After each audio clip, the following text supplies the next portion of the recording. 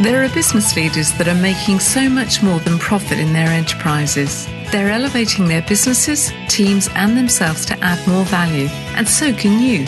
Welcome to the Business Elevation Show with host Chris Cooper. If you are looking for ways to elevate success while contributing to a better world, you'll want to listen for the next hour.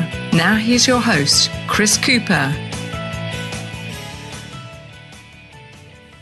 Hi, this is Chris Cooper, and welcome to yet another edition of the Business Elevation Show on Voice America.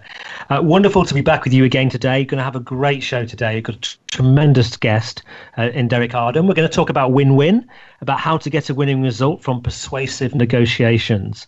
And before I talk about Derek and introduce you to him, I want to say a huge thank you to my guest last week. The show that I did last week with Judy Robinet was one that I will never forget, actually. And in studying for that interview with her, I got some thoughts and ideas which have already impacted my business in just a week. If you want to learn how the best way is to sort of connect with people, how to add value to them so they help you and add value to you, then you do listen into that show and do get her book. I can assure you it is thought-provoking and valuable for anybody who's looking to develop and to grow their business. So I just want to now introduce you to Derek.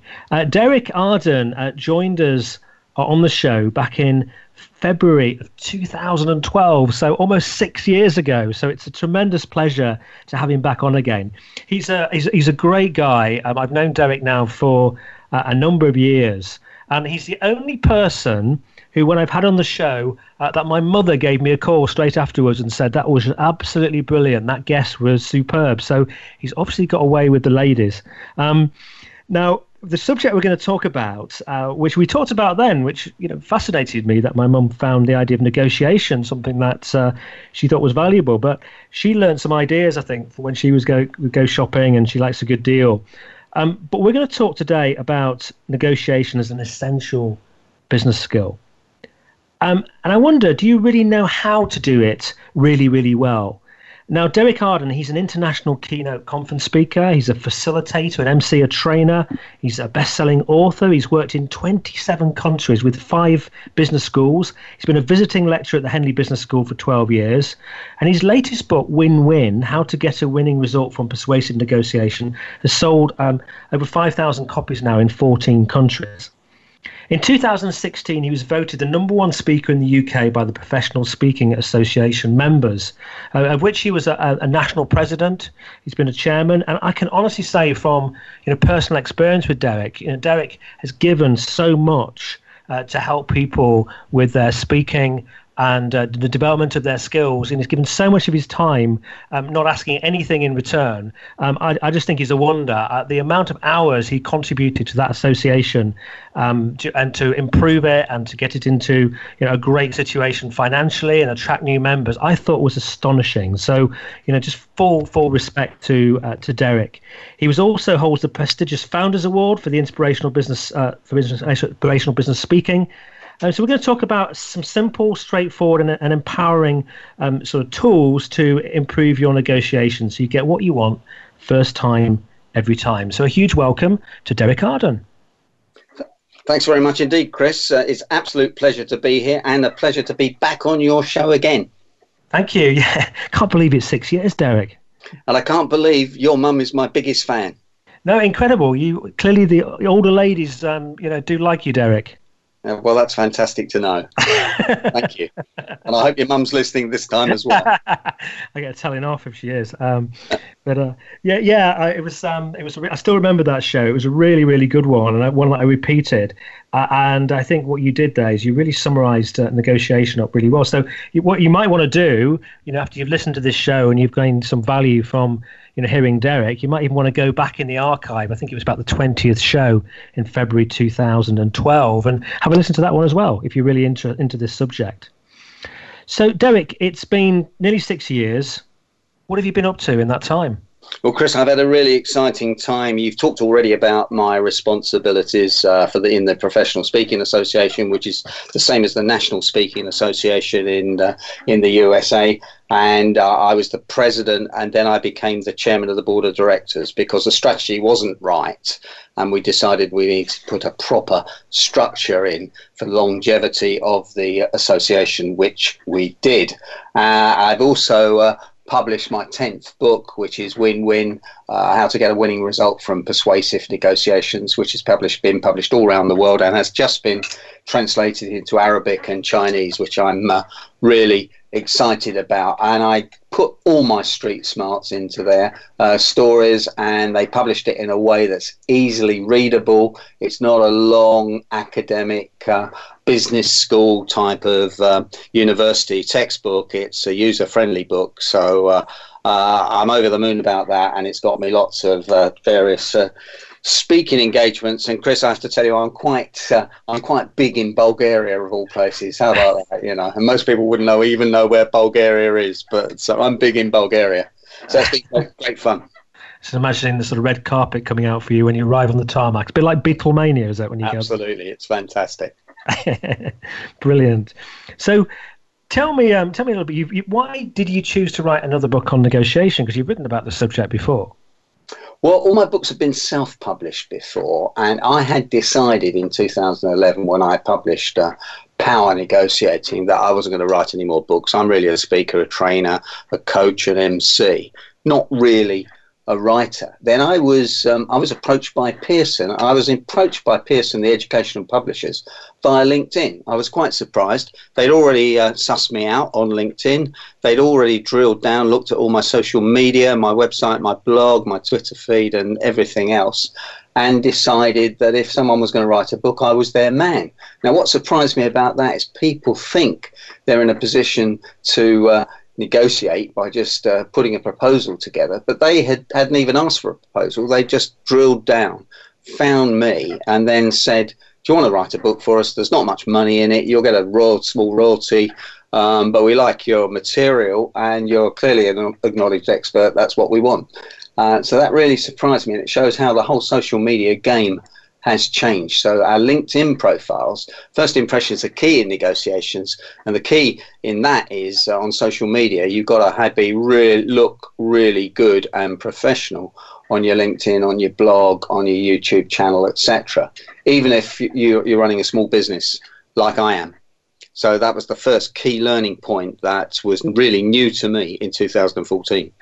That's really, really fascinating, that. And I don't know if you find it, Derek. I don't know what it is, but I'm finding now people, are using LinkedIn much more to connect in that way. I've got a meeting on Wednesday, which came from a LinkedIn approach by somebody interested in my services on Monday, and I was quite surprised to get that. But I was also surprised that I'd gone and filtered some of my emails, because I get so many, and put them into a LinkedIn box, and I'd not looked at it for a couple of weeks, and there was sort of 24 requests to add on with various messages, and I just suddenly thought, crikey, I'm missing something. Something's happened. It just happened. I don't know what it is. Yeah, when I'm just saying very, very quickly, I went and met the senior editor because I wasn't sure if I wanted to do it because it's so time consuming. Yes, and I said to her, did you really find me just on LinkedIn? And she said yes, like she was talking to her, she was like a school teacher talking to her kids, bearing in mind I was a lot older than her. And then I said, well, how many other people are you talking to? And she said, just you. We can use the net and social media to suss out who we want. And as long as they're sensible people when we meet them, then job's done. Don't have time for messing about. So, yeah. Big message there for all the listeners, and big message for me. And people are astounded when I tell that story. Well, I think the thing about you, Derek, is that since I've known you, your subject has been negotiation, and you've focused on it, you've spoken about it, you've written about it, you've spoke again about it, and for me, if I think of you as the negotiation expert. And I just wonder if you having followed that niche like you have now for a number of years, you built up a lot of credibility in that space.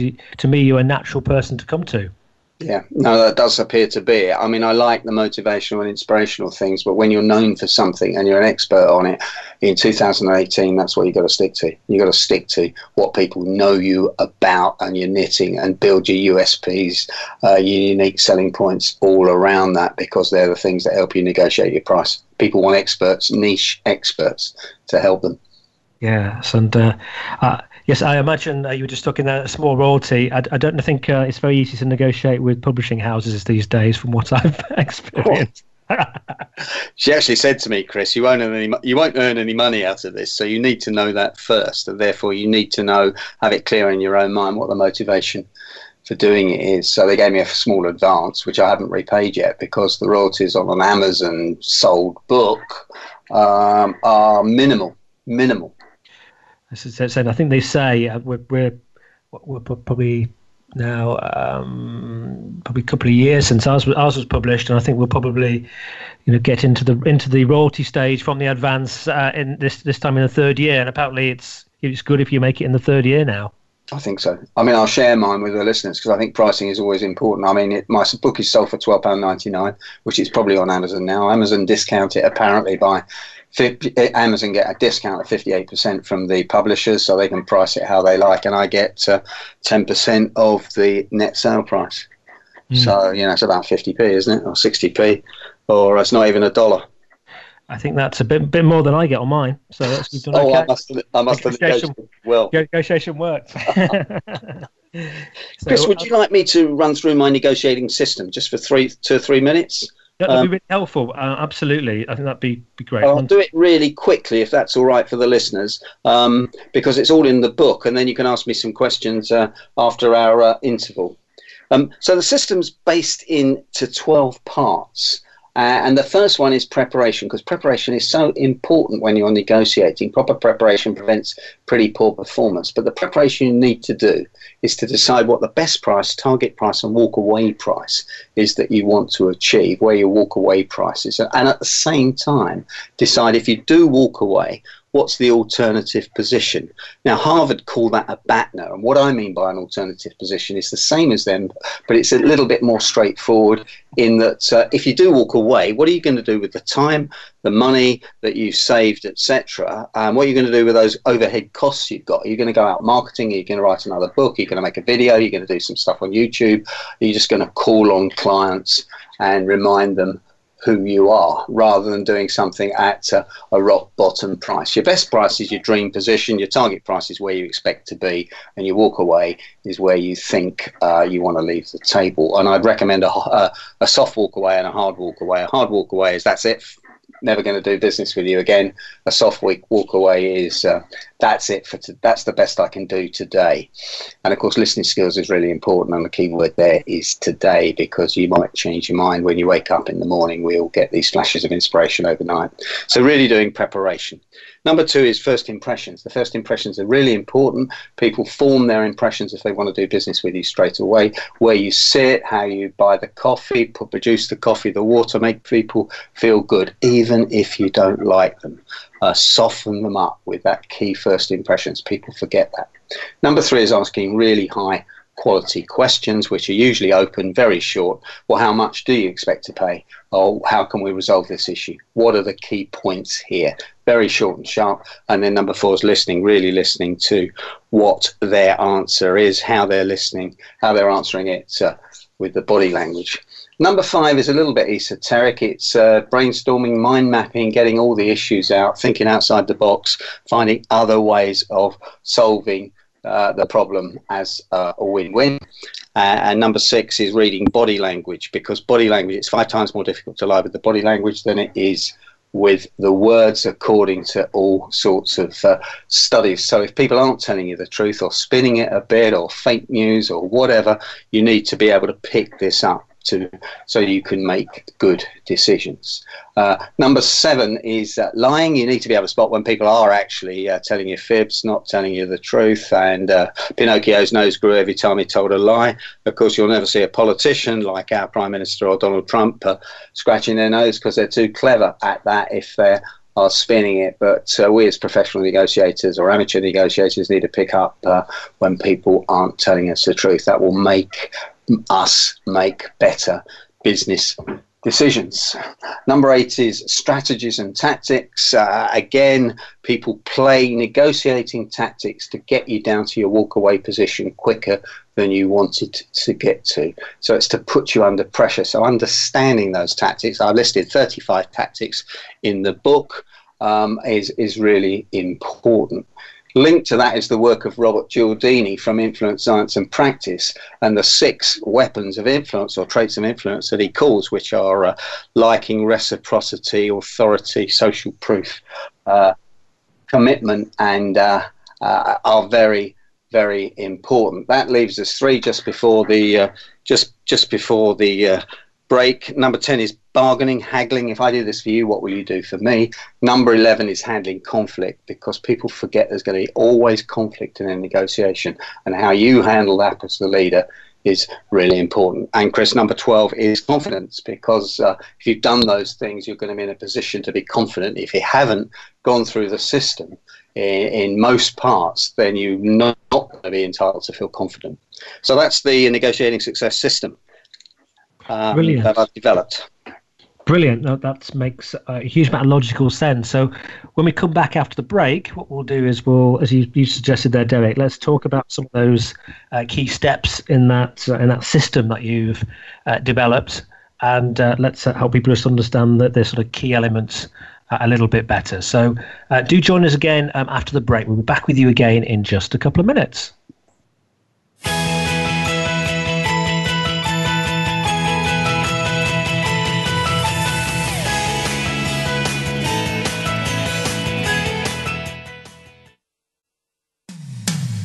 When it comes to business, you'll find the experts here.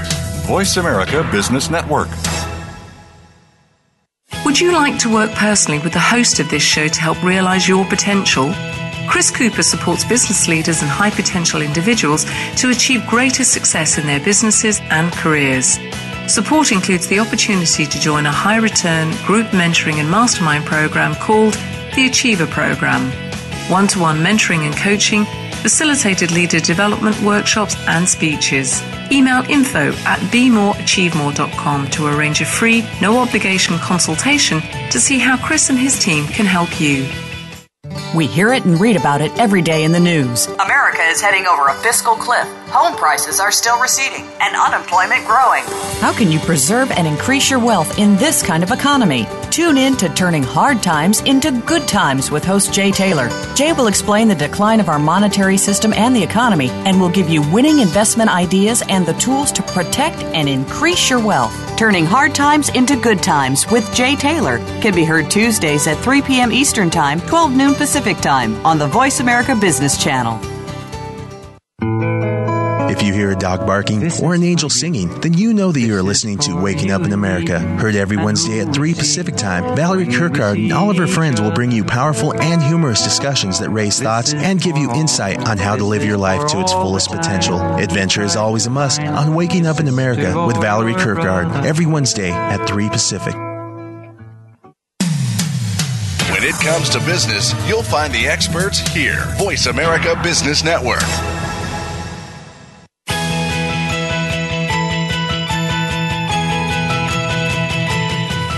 You are tuned into the Business Elevation Show with your host, Chris Cooper. If you have a question or comment about our show, please direct your emails to chris@chriscooper.co.uk. That's chris@chriscooper.co.uk. Now back to Chris Cooper. Hi, this is Chris Cooper. I'm with Derek Arden, and we're talking about win-win and about how to get a winning result from persuasive negotiation. And Derek, we're going to talk about some of the steps that you shared very eloquently before the break.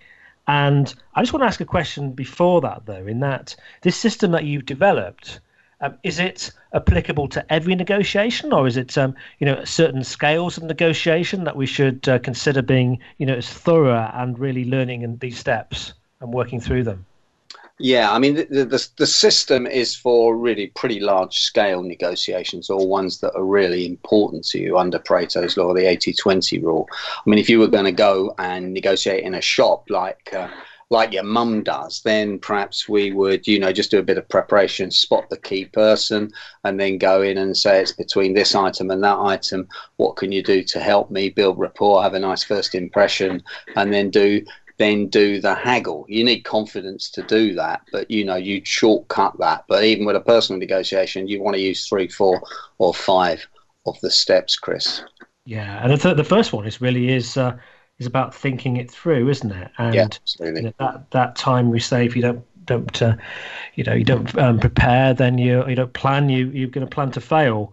So it is a really important step, particularly if the negotiation is a significant one. Little like you, I used to be involved myself in big negotiations. The one I remember when I was involved with Manchester United, so quite significant amounts of money and things on the table, and that preparation bit is really important. It can really get you unstuck if you get it wrong, can't it? So how do you talked there about BATNA and sort of best position, target, walk away. Just share a little bit more about that, because I think it's fundamental to be thinking through those different aspects. Well, number one is, what do you want to achieve from the negotiation? So you need to be absolutely clear in your own thinking here. What do I want to achieve, and why do I want to achieve it? Is it a one-off transaction, or is it a relationship negotiation where I want ongoing business? And that's really important to the first thing. Secondly is, what's the market price? What are other people paying for it, etc.? Is it like an Apple computer where you kind of got a niche, or is it just a transactional type of computer, etc.? So, have you got serious USPs? What have you achieved before?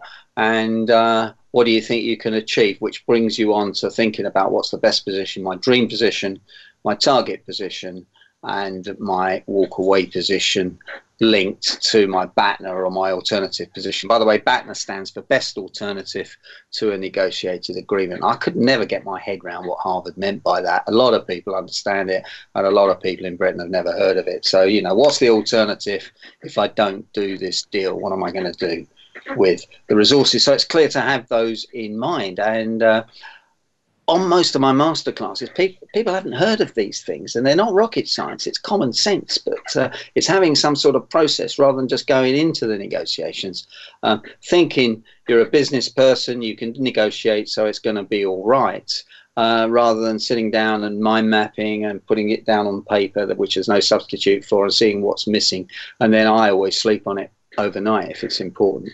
There's one interesting study a few years ago, Chris, which said professional negotiators spend up to 20 times more preparing than average negotiators. And I think that's probably about right. That makes well, I guess you could say the same thing with professional speakers, couldn't you? I think so. Yeah, no, I think you could probably say about anything, couldn't you? Anything that's important. People that are successful prepare, as you said, prepare to fail to prepare to fail. And do you, in that step there, do you consider, where the power may sit? Because we talked about that example with a publisher, and the publisher generally has the power, particularly if you're keen to have your book published. Is that something that you would consider within that? Because it can impact, can't it, the negotiation? People absolutely. That's all when you sort of look at the marketplace and you see, well, do book publishers make a lot of money? No, they don't. Are people getting out of book publishing?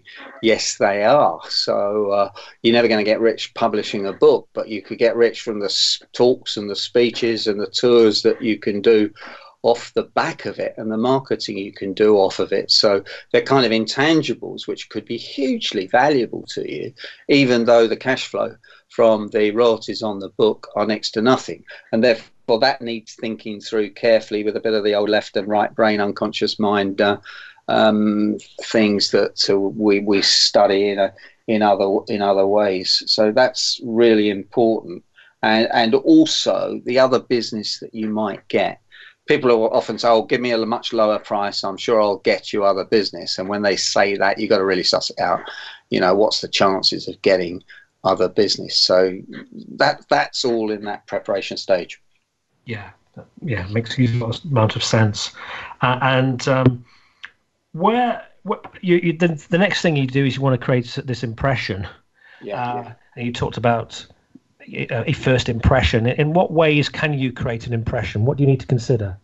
Well, how you dress for a start, how you come across, because if you want to get to your best position, you don't want to turn up in an old pair of jeans and a t-shirt. And some people in people in social media and advertising often do that, and I sort of squirm a bit. Even if you're going to dress casually, for heaven's sake, dress casually with a smart branded jumper on and things like that, and get out a decent pen, not necessarily a Mont Blanc, but not a chewed up biro stolen from a hotel. And people do these things in the UK. I know they do them less in other places around the world. So that kind of impression, you need to create an impression that you're expensive. And if it's incongruent, then that's a problem. So, yeah, and therefore where you sit around the table, don't sit across the table, which causes conflict, and little things like that, and spend a little bit of time building rapport, understanding the other person. If you're going to negotiate in a different country, understand their culture, understand their traditions. Yeah, there was a story about a guy going to Japan, and he tossed his business card across the desk at the Japanese guy. Well, that's one of the biggest insults you can ever do, and it's ridiculous that he didn't know that. And you hear these crazy stories. So do your research, find out about the impressions you need to make, and connect with the person, because if they like you, then they're likely to buy off you. People like themselves, and people don't buy from people they don't like. Therefore, they won't be influenced in a negotiation so easily from people they don't like.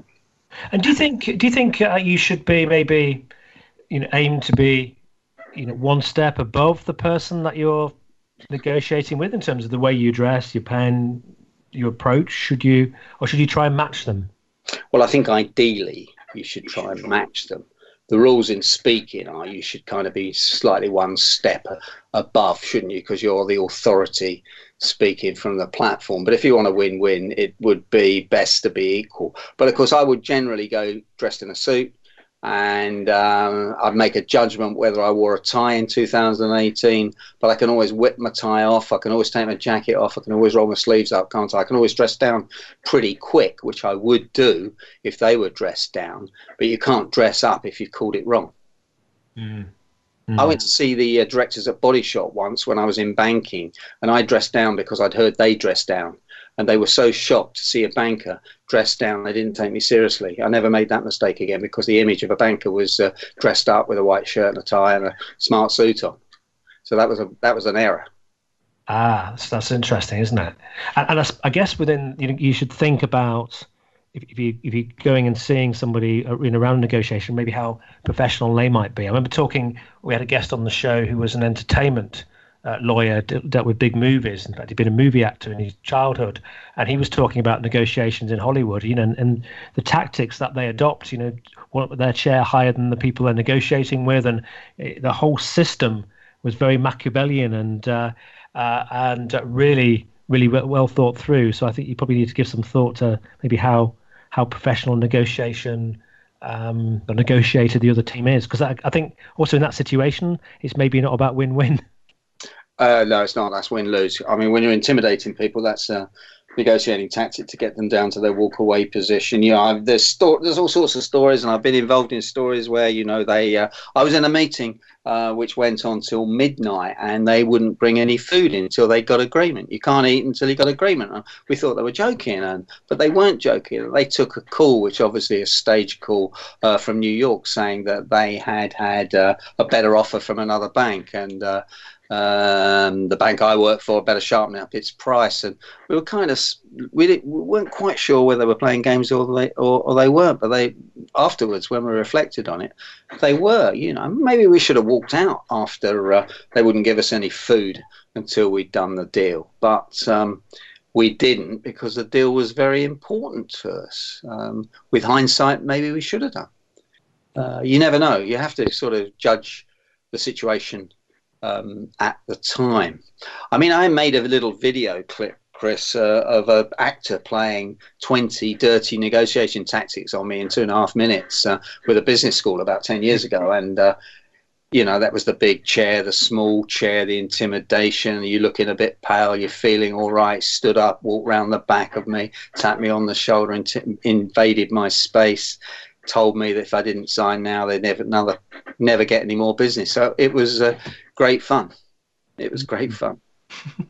So what are some of the, you know, if we're kind of clear in terms of what we want from it, we've thought it through, we're smart, appropriately dressed, we've thought about this thoroughly. I guess in this sort of planning stage, we have to probably think about questions. Yeah. So what great questions do you think are really worth asking that you found have really helped get to where you want to get to? And how do you use listening around your questioning?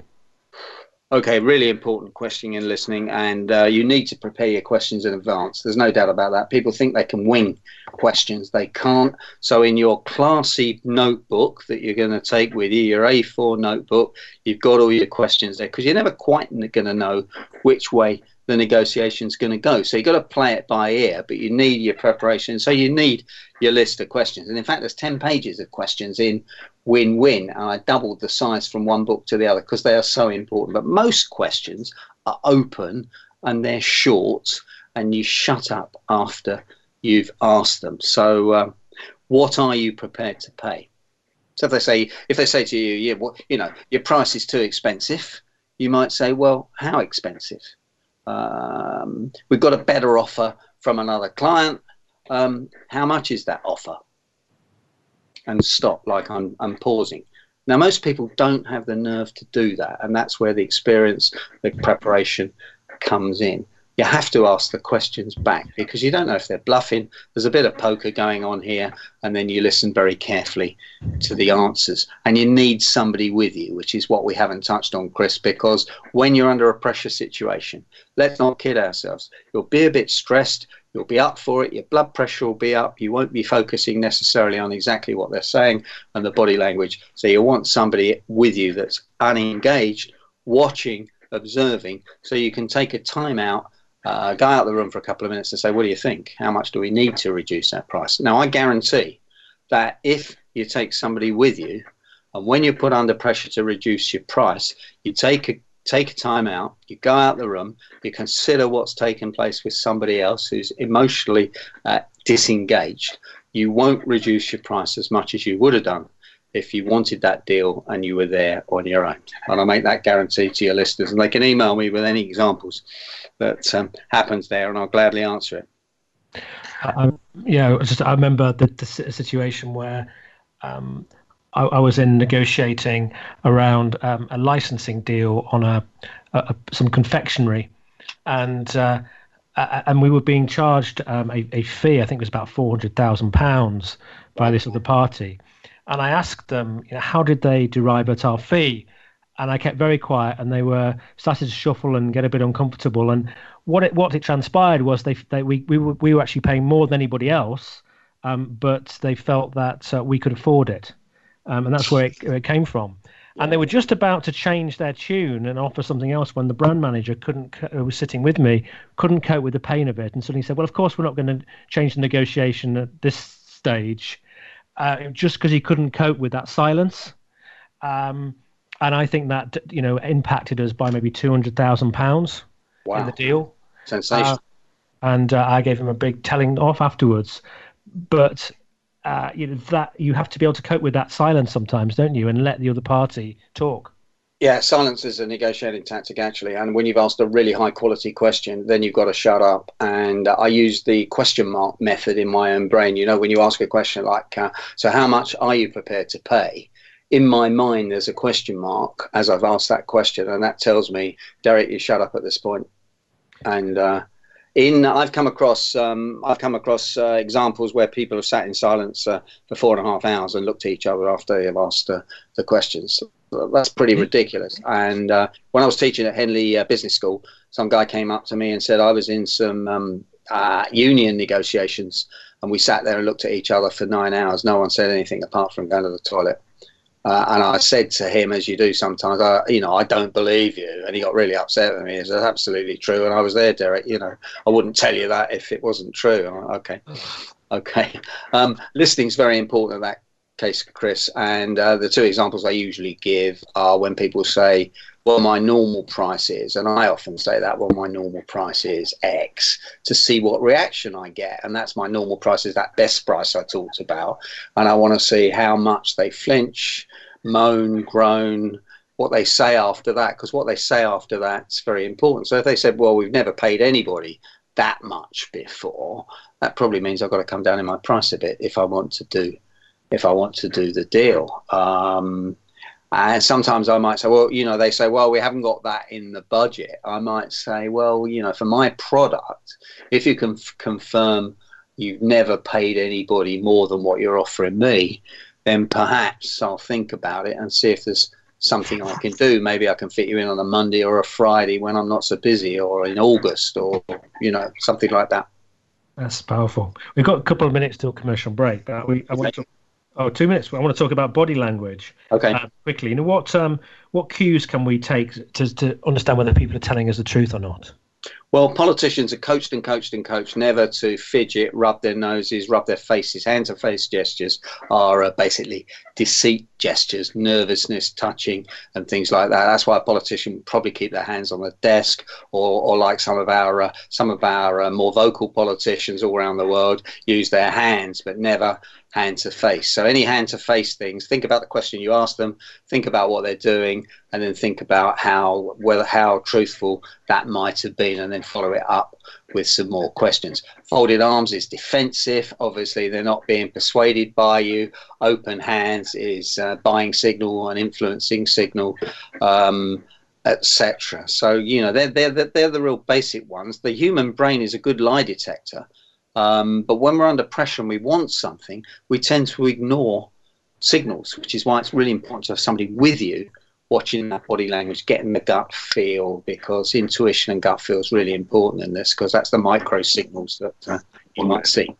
Yeah, I think that's something really worthwhile, to taking away. It was a lot worthwhile taking away, but considering is if you are doing a significant negotiation, that the point you make about having someone else in there with you to observe and observe the other person and the situation. That's really powerful, because you're right. If you really want something badly and you're there, it's in a critical moment, there's an opportunity, you could give far too much away.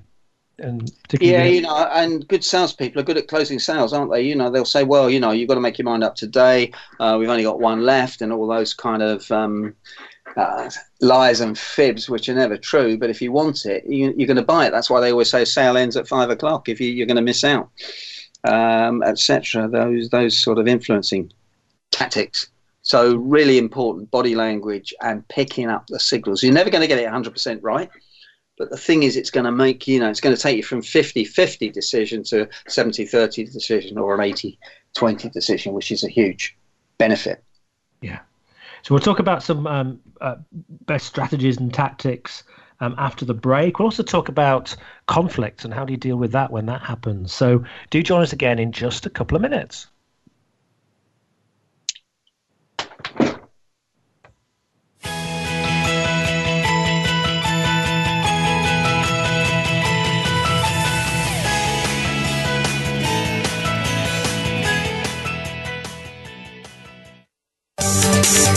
From the boardroom to you, Voice America Business Network. Would you like to work personally with the host of this show to help realize your potential? Chris Cooper supports business leaders and high potential individuals to achieve greater success in their businesses and careers. Support includes the opportunity to join a high return group mentoring and mastermind program called the Achiever Program.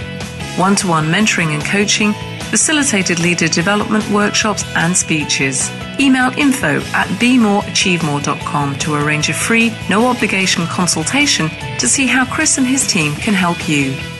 Have you become a member yet? Sign up now to become a member of Voice America. It's always free and easy. Plus, you get to take advantage of some great member benefits. Get unlimited access to millions of hours of on-demand content across all of our channels. Keep track of your favorite episodes, shows, and hosts in your own customizable library. Find out what shows you might be interested in based on your favorites. Plus, you get insider access with our newsletter. Membership gives you more. Sign up at voiceamerica.com and click register at the top right. From the boardroom to you, Voice America Business Network.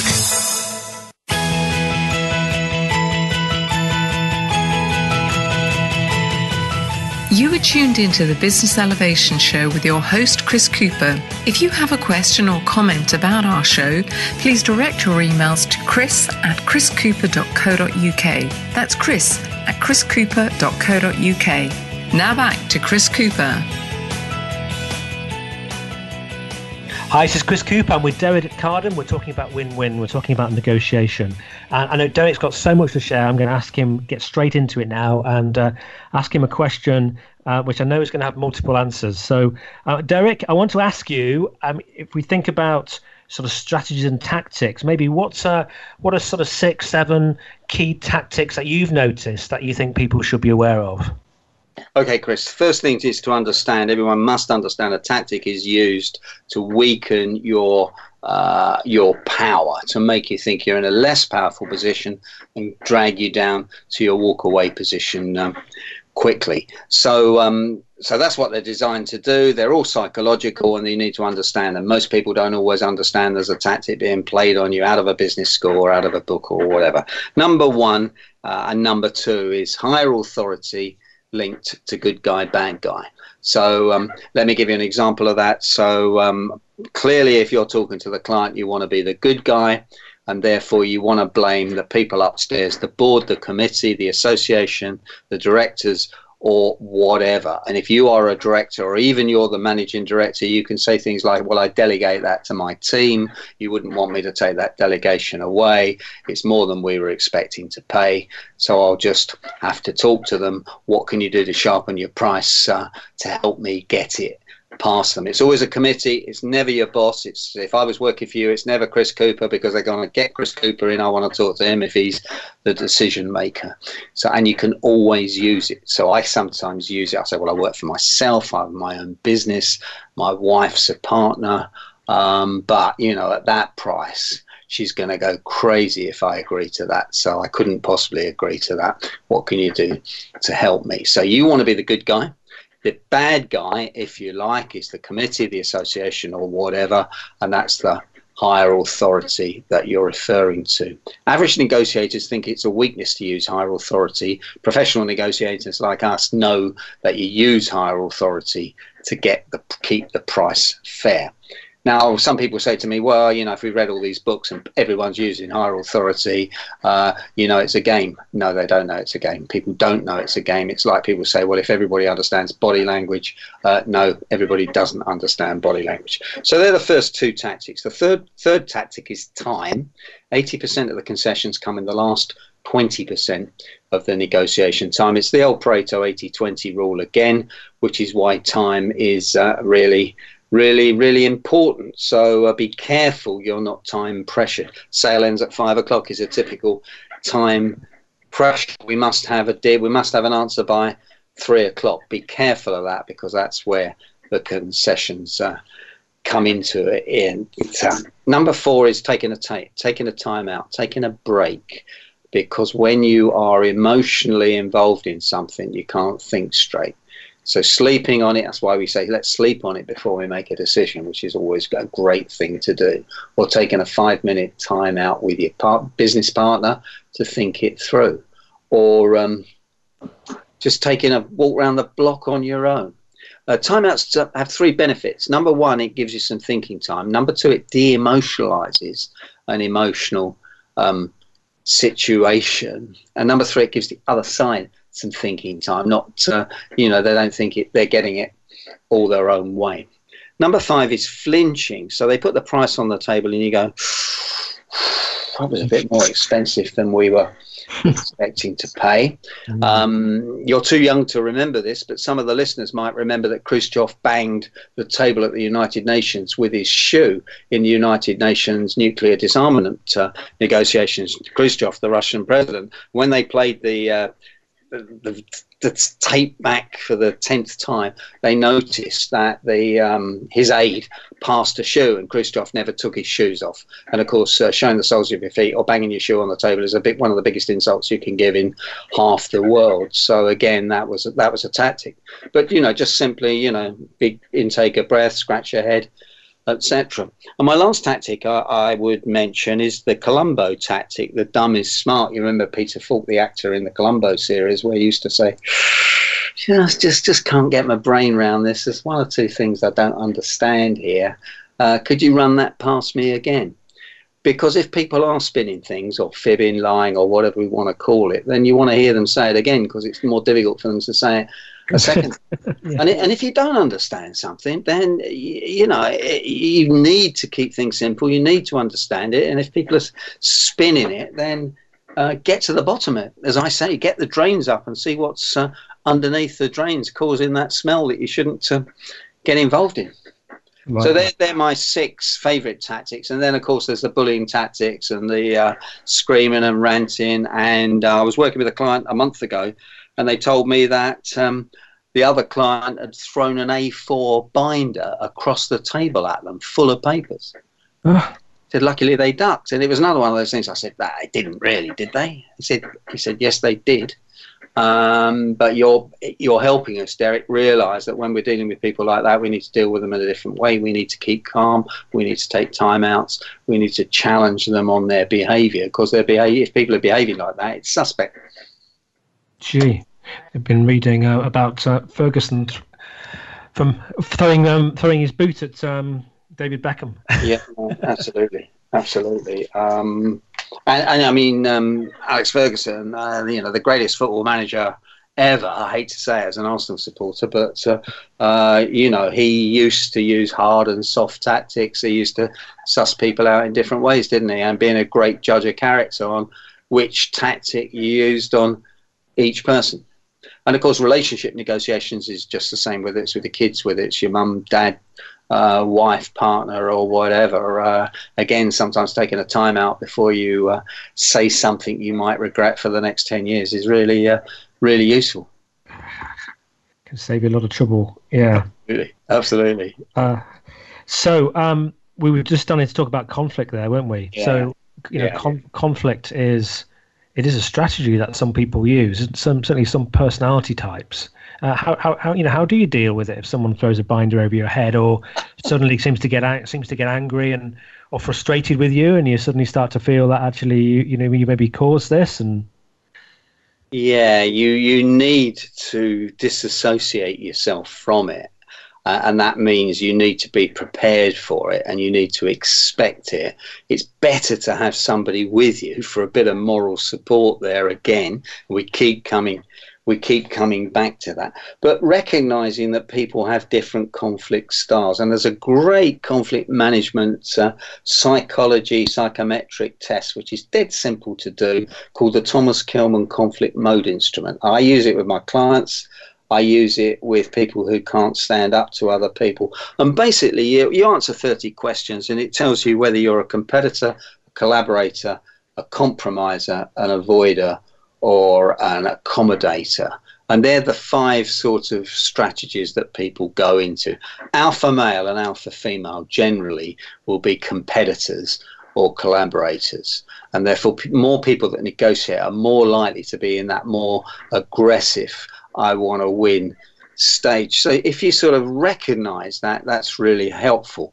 Now, if you've got people in your team who are avoiders or accommodators, which is less assertive, then you maybe need to disassociate them from the negotiations, because generally those sort of people are more likely to get pushed down to their walk-away position and intimidated by the psychology of the tactics much quicker. So it's a good instrument to look at, and I refer to it in chapter 11 in Win-Win, because it's really, really important. And you mustn't get intimidated by this chap that chucks the binder at you and things like that. And then it's best to say, hey, I think we need a sort of 5-minute break. I wouldn't say you need to cool down, pal, which some people might, which will only antagonize the situation.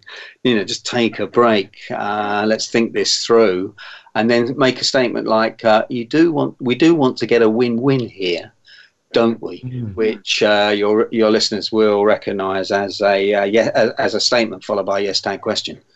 So you do want a win-win here, don't you? And then watch the body language, and you'll see whether they do want a win-win or they just want to win.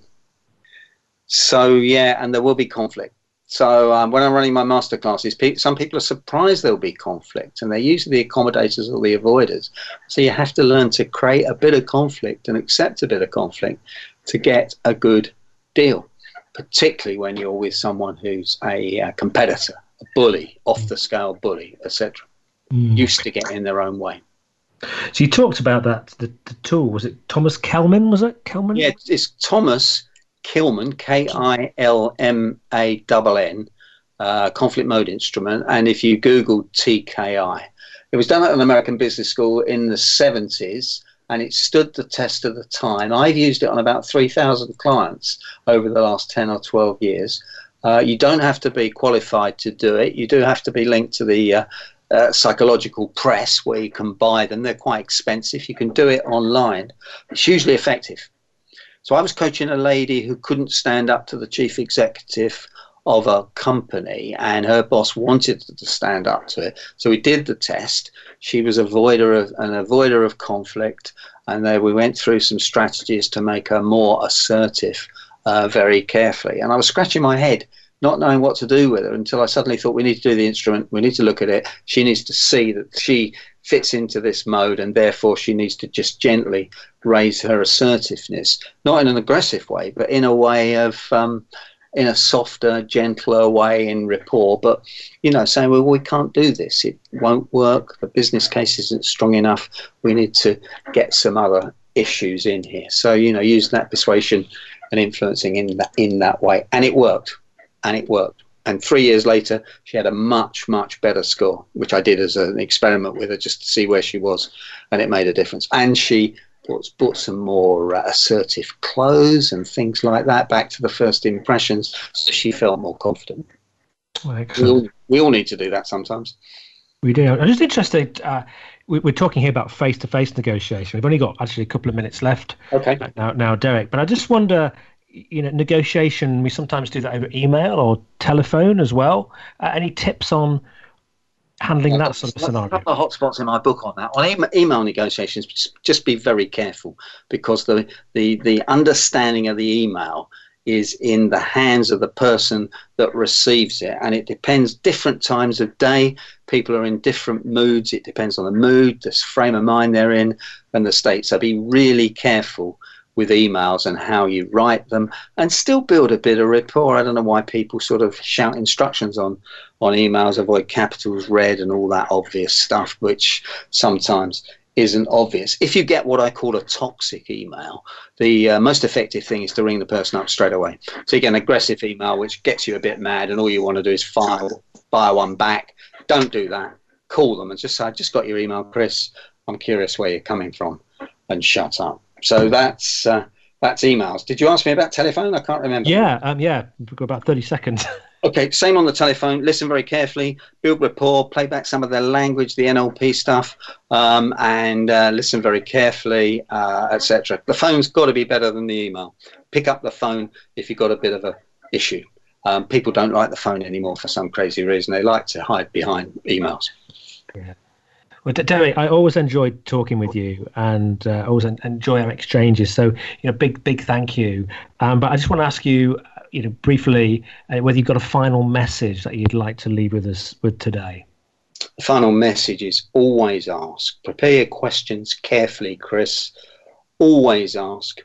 Push the envelope a bit. Don't accept the first offer, but make sure it's a win-win. Make sure it's a win-win at the end of the day. Fantastic. Derek, an absolute pleasure once again. Thank you so much for joining us, and hopefully we won't make it quite so long next time.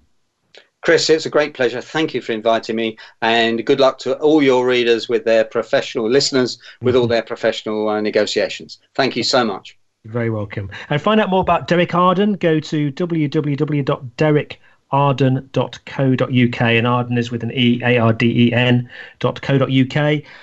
I think there's a lot of books out there that people write, and often they, it's coming out of opinion. Derek's book, Win-Win, you already heard he's written 9 books before that book was published. It's full of experience, wisdom on how to negotiate. He's been there, he's done it. So it's a book you should have on your bookshelf if you negotiate. So you can go to Amazon and get hold of that. On next week's show, we have another friend from the speaking profession, Peter Milligan. He's a real expert when it comes to coaching. We're going to talk about transformational coaching, about coaching your people, coaching yourself. What's the latest news and the thinking around how to coach really effectively to help people to really realize their potential and improve improve their performance. And once again, a huge thank you to Derek Arden. Wish you all well. Any questions, thoughts, comments, do send them to me at chris@chriscooper.co.uk.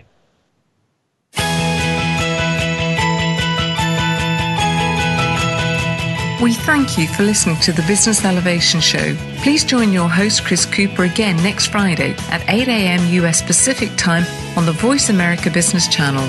Be more, achieve more.